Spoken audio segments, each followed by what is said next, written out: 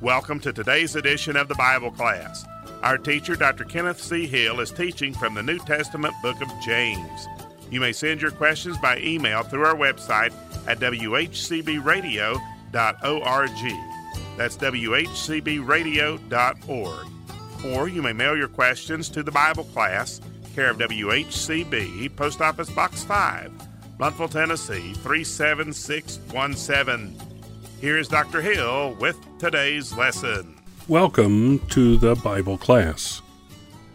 We're studying the general epistle of James. And we are here in chapter 1, beginning at verse 19 in this session.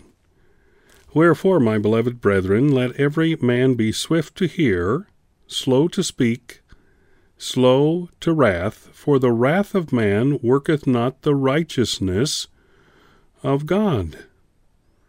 That's verses 19 and 20. Wherefore, my beloved brethren.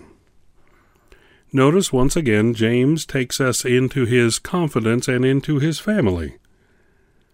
We are a brother to James, in that we have placed our faith in the Lord Jesus Christ. And so he says, because of the possibility, the probability, the truth of trials of your faith, and those that come as temptations to sin, wherefore we see that God provides this way of escape. Wherefore, we know that every good gift and every perfect gift is from God the Father through Jesus Christ. Wherefore, we have been begotten by the word of truth, that is, by Jesus Christ himself. Wherefore, my beloved brethren, let every man be swift to hear, slow to speak, and slow to wrath. Slow to wrath, slow to speak, swift to hear. Now, what is this all about? Well, we know that God would have us to be quiet before him. We know that God would have us to listen carefully. So here, James is in his own proverbial way, the way of Proverbs of the Old Testament, is telling us, let us quickly listen, but let us very slowly speak, and don't get angry easily. Because, verse 20, the wrath of man, this anger that you have within you, worketh not the righteousness of God. The righteousness of God is not found in the wrath of man.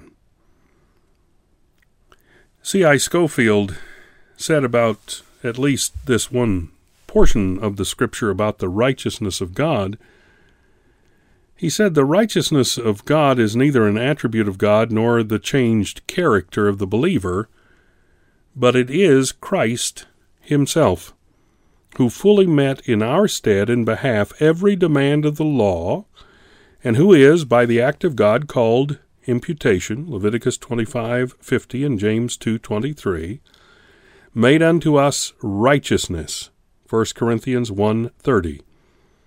The believer in Christ is now by grace shrouded under so complete and blessed a righteousness that the law from Mount Sinai can find neither fault nor diminution thereon. This is that which is called the righteousness of God by faith. John Bunyan wrote that. The righteousness of God is Jesus Christ. And here, in verses 19 and 20, we see that we are to be quick to hear. Listen, listen, listen. The old saw that was given to us as children was, God made 2 ears and 1 mouth for you. What do you think of that? you should listen twice as much as you should speak. And that's what we were told as children, and it's true. Even to this day, we have 2 ears and 1 mouth.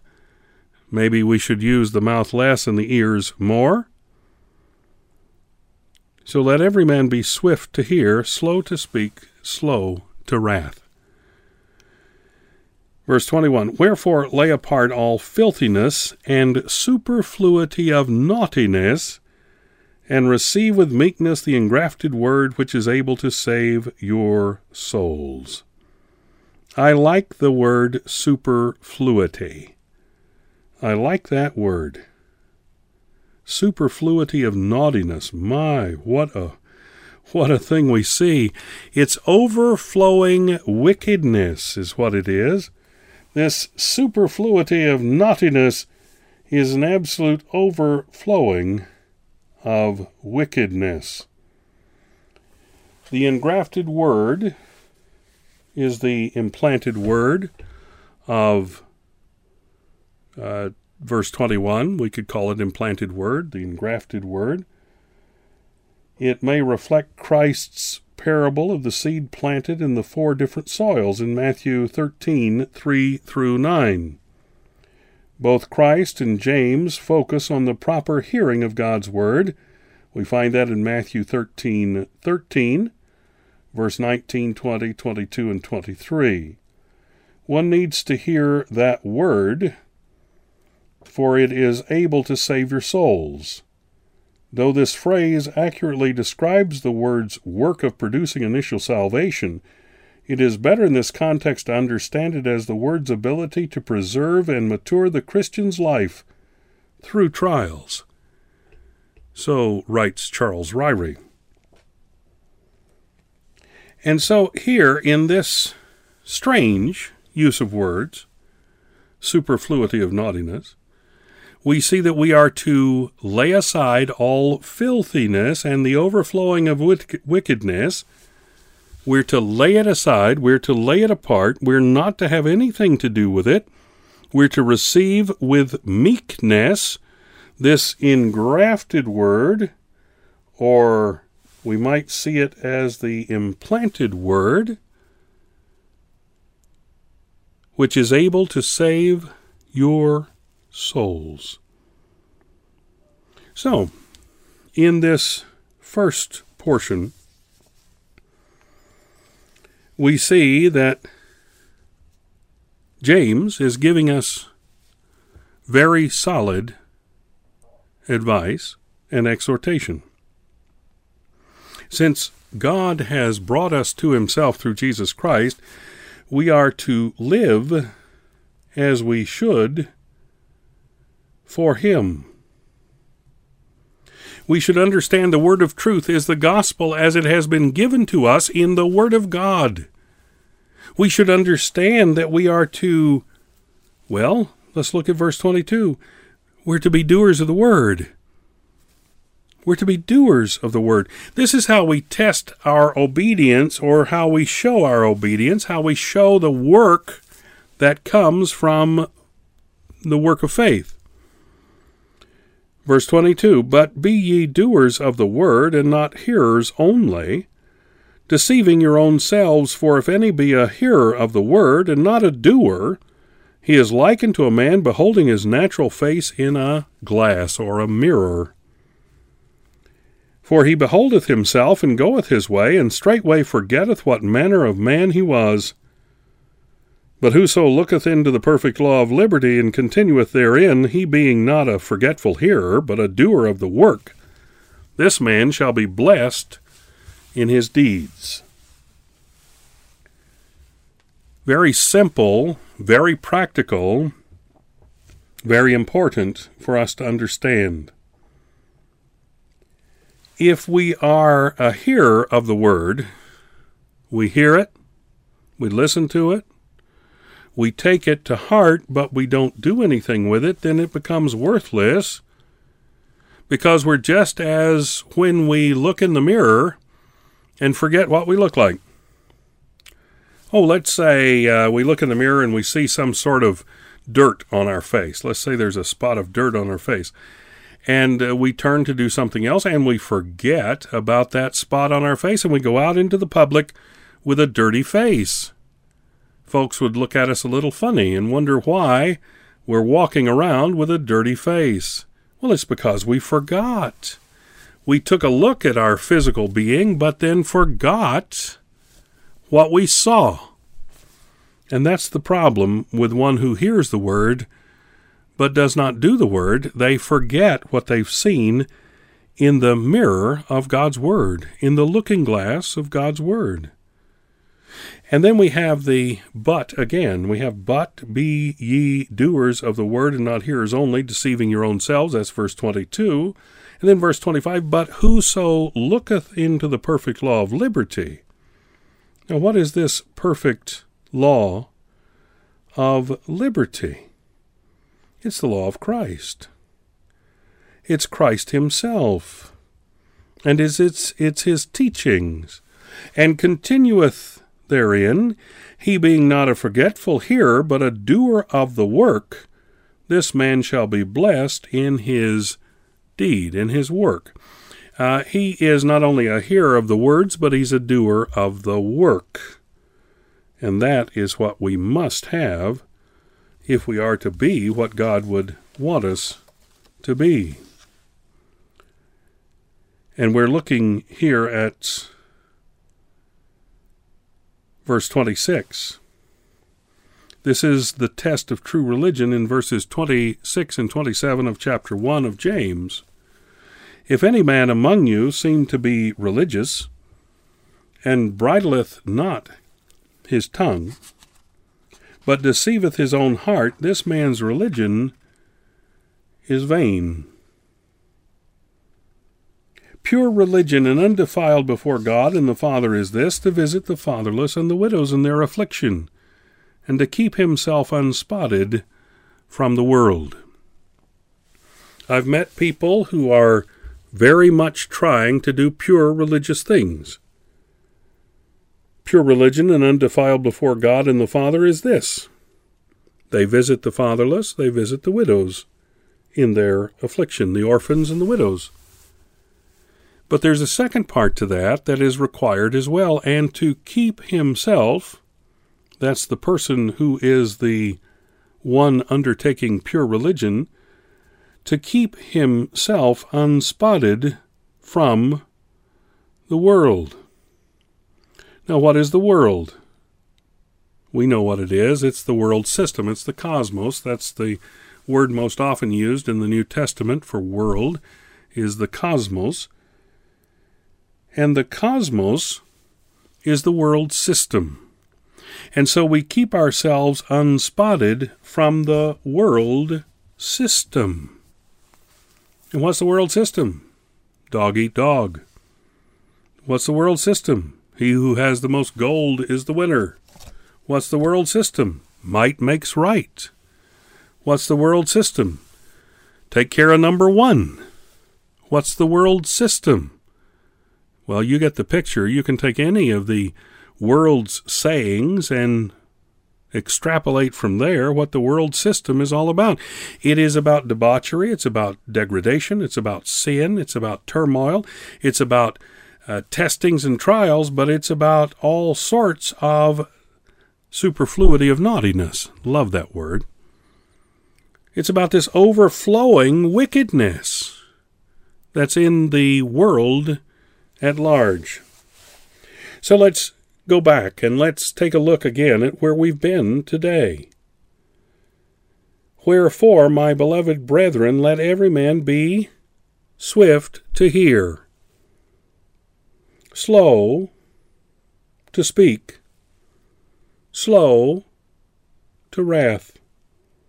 For the wrath of man worketh not the righteousness of God. We cannot come to the Father through Jesus Christ in our anger, in our wrath, in our wickedness. We can't do it. We're told to be angry and sin not. When I look at verses 19 and 20, I'm reminded of those who have to take anger management classes, and the anger management classes oftentimes do not help them because they do not have control of their anger. They don't have control of themselves. Wickedness has control of them. Wrath, malice, contentiousness has control of them.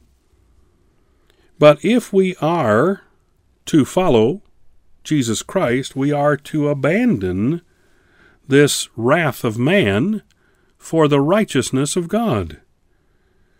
And because of that, we are to lay aside, set apart, all filthiness and the overflowing wickedness, and receive with humility, with meekness, with constrained power, the engrafted word, the implanted word, the imparted word of God, which is able to save our souls. Remember, James is writing to these that are in the church who may or may not be followers of Jesus Christ. James is writing to the church at large, the church dispersed. There may be a mixed multitude in with the church. There may be a number of people in the congregation of the righteous who are not of the congregation of the righteous. Oh, they stand there, but they are not part and parcel of the righteous ones. And that's why he's giving us, in this portion of chapter 1, his tests. Be ye doers of the word. Don't let your wrath come out. Listen, listen, listen. Slowly speak, slowly get angry. Don't allow it to overtake you. Be ye doers of the word instead of hearers only. Don't deceive your own selves. Don't be as that humankind going before that mirror, looking in the mirror and then forgetting the spots, stains, blemishes, and trouble. Don't allow it to be mirror, mirror on the wall, who's the fairest of them all.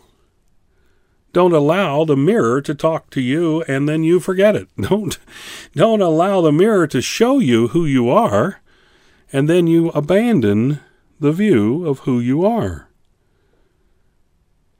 But if we look in this perfect law of liberty, the law of Christ, if we look into this wonderful gospel of Jesus Christ, if we look into the words that Christ the Master has given to us, the Lord and Master of our lives has told us and taught us and helped us to learn, when we come to that and we continue in that, we walk in that, we live in that, we raise our children in the Word of God, we work with our grandchildren to raise them in the Word of God, then we're not a forgetful hearer. We've remembered what God's Word says, we've remembered the truth in the Word, and we are a doer of the work, not just a hearer of the Word, but a doer of the work. This man, this human being, shall be blessed in his deed. The work of this one will be blessed because it is a work that is given through Christ himself. And then there's the test of true religion. It's twofold, really. One is keeping yourself unspotted from the world, and that's taming your tongue, as well as everything else. If you're religious and you don't bridle your tongue, then your religion is worthless, it's vain. And then verse 27, pure religion and undefiled before God and the Father is this. Okay, here it comes. To visit the fatherless, that's the orphans, and widows in their affliction, and to keep himself unspotted from the world. Any easier than that? Can you understand that? Of course you can. You can understand it. The question is, will you receive what Christ is giving you through James? Through this epistle of James that's sent to the church at large, but it's sent to you personally. I think I will go to verse 8 of chapter 1. A double-minded man is unstable in all his ways. You can't serve God and mammon. You can't serve God and anyone else, anything else, any concept else. You must serve God. And I'll go to verse 22. But be ye doers of the word, and not hearers only, deceiving your own selves. And then verse 26. If any man among you seem to be religious, and bridleth not his tongue, but deceiveth his own heart, this man's religion is vain. How's your religion today? Are you double-minded? Are you unstable? Are you a doer of the word or a hearer only? Have you bridled your tongue, or is it loose at both ends? Those are questions for you to consider. Thank you for joining us today for this edition of the Bible Class with Dr. Kenneth C. Hill. You may reach us by email by going to our website, whcbradio.org, and sending us an email on the Contact Us link. That's whcbradio.org. If you prefer to use the postal service, our address is the Bible Class, WHCB, Post Office Box 5, Bluffville, Tennessee, 37617. That's the Bible Class, care of WHCB, Post Office Box 5, Bluffville, Tennessee, 37617. You may also call us at 423-878-6279. Until our next Bible Class program, we are trusting that the Lord will richly bless you as you serve Him.